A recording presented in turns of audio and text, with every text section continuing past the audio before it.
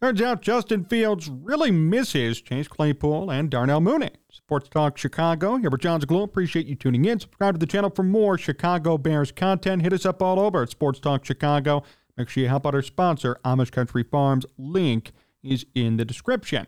So Justin Fields misses Darnell Mooney and Chase Claypool. You may think this is a non-story. Why are you doing a video about this? Well, so many reasons, but it shows chemistry.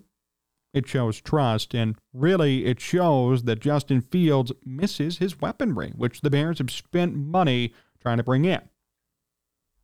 Fields said this in regards to Mooney and Claypool, quote, Chase has been out, the past 2 weeks? Fields said at the conclusion of minicamp, so I feel like when Chase was practicing with us, we did get things down a little bit. I think he grew tremendously from last year until now, so I think we got a base in with Mooney. I feel like I'm already connected with Mooney, so that's fine. But it's just going to be great having those guys back on the field and having them healthy for training camp instead of having them come out for 3 or 4 practices, risking further injury.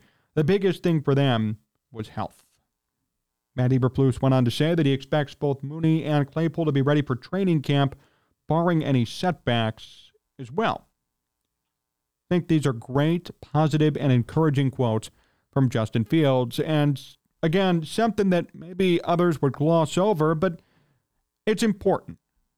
It's important to hear Fields say, first and foremost, that he misses both players, but that specifically with Mooney, he misses him, but he has the connection.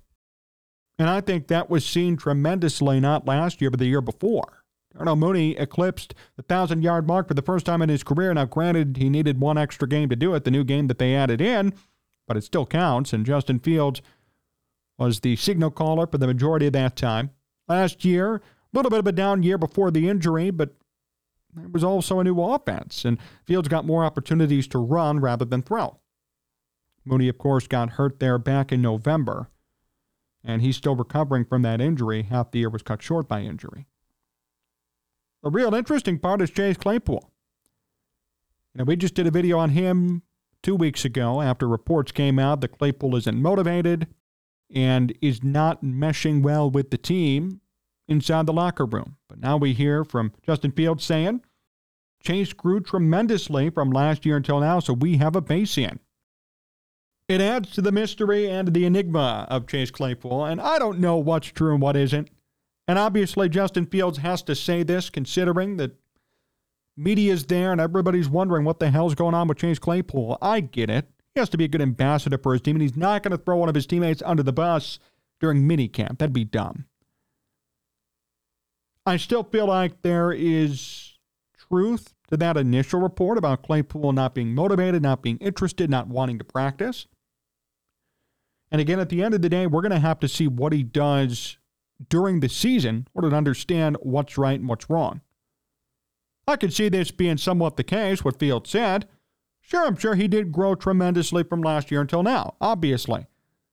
He gets an off-season to learn the system. He was practicing at least a little bit with Fields till he got hurt. I'm sure he's grown. I mean, why wouldn't he? If he didn't, there'd be a problem.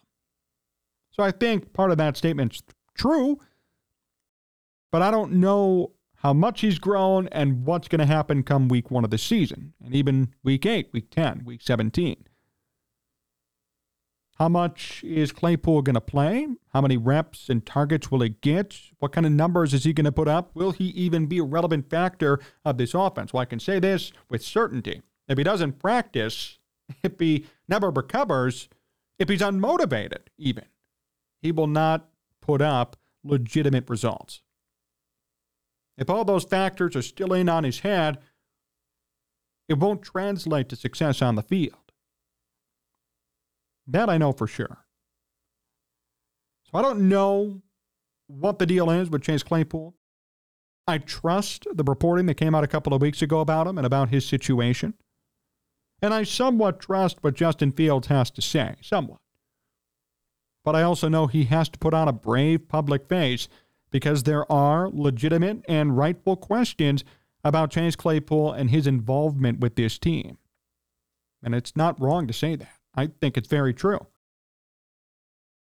So we have to understand and try to sift through what's being said, what's true, what isn't. I think it's true that Chase Claypool's unmotivated. I think it's true based on his injury status, him not practicing, and obviously last year's poor performance, being traded to the team mid-year. He has a lot to prove this year. Contract year on top of it. No matter what, though, what I find encouraging is that even though Chase Claypool's been a thorn in the Bears' side, Justin Fields didn't say that and wouldn't admit to it. Shows the character there for Justin Fields of a true leader. Somebody who cares about his teammates' success, somebody who's willing to lift up his teammates when they're down, and somebody who's there for them when things get difficult. And I love to see that from Fields. Not every quarterback's like that. I mean, look at Aaron Rodgers, blaming everybody, causing problems, throwing his teammates repeatedly onto the bus almost every week. I don't see Justin Fields doing that. You could argue Rodgers has more of a motivation to do that, more of an incentive. He's been around the league longer, but in my opinion, you could be Tom Brady, you could be Justin Fields, you could be a horrible quarterback. Mike Glennon. You have no right, no matter who you are, in my opinion, to throw other people under the bus. So I like that Fields is not doing that and being the best public ambassador for this team that he could be. Being a quarterback is much more than doing great on the field. You have to have a good image. You have to be somewhat of a PR person in a sense, and I think Justin Fields, to his credit, fits that role. He knows how to lead men, great leader, needs to work on his passing, which we all know, but he's gotten better. And this right here is a sign of maturity beyond his years. Because I could understand how it might be difficult in the moment to sit there and encourage and be positive about somebody who was just reported as being unmotivated. But he did it. He sucked it up. He didn't say anything or give any negative answer about Chase Claypool at all. And I like that. And then obviously Darnell Mooney.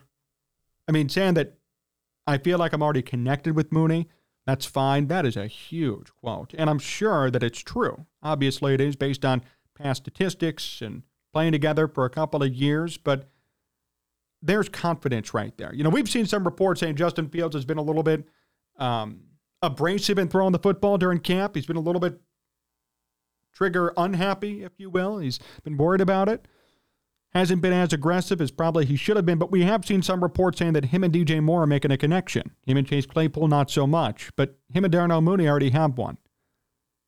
So the point is, he has two receivers as of right now already who he can trust.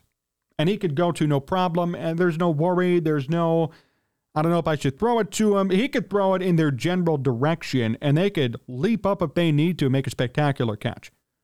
That's so important for Justin Fields and for his success and his continued development to know, hey, I have two guys I could trust, not just one or none.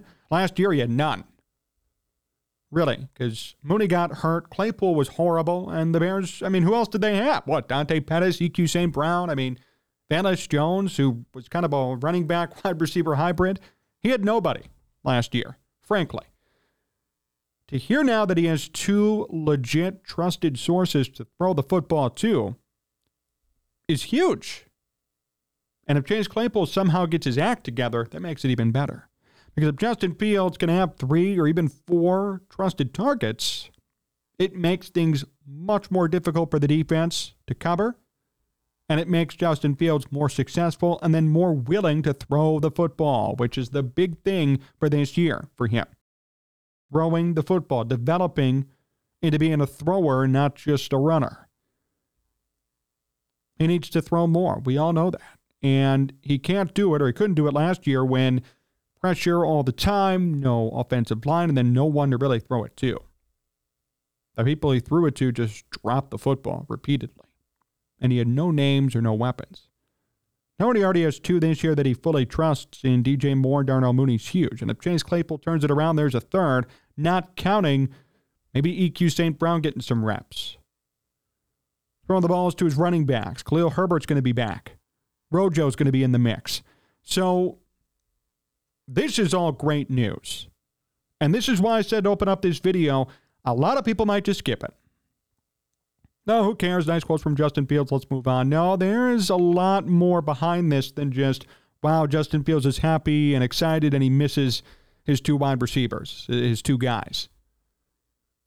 There's a lot more that goes into it. There are a lot of layers to this story other than, oh, nice quotes from Fields. There's a nice paragraph. Let's move forward. This is exciting to hear. And for a team that is going to pride itself this year, I would say, on not only progress, but still further development and getting to a point where maybe they're 500 and contending for a playoff spot, these quotes are huge. More importantly, and more than anything, to hear Justin Fields say that he misses Darnell and Chase, and then on top of it, he's having great connections with DJ Moore. This has been overdue. Justin Fields, from day one, has deserved an outlet. He's deserved somebody to trust. And really, from day one, he's had nobody to trust. I mean, think about it in the beginning. His head coach hung him out to dry. And soon after, his head coach and his GM were fired. During that year, he had no offensive line. New GM, new head coach comes in. How could he trust them? He doesn't even know if he's going to be the quarterback moving forward. The Bears tank. He has no offensive line, no wide receivers. Nobody can even catch the damn football.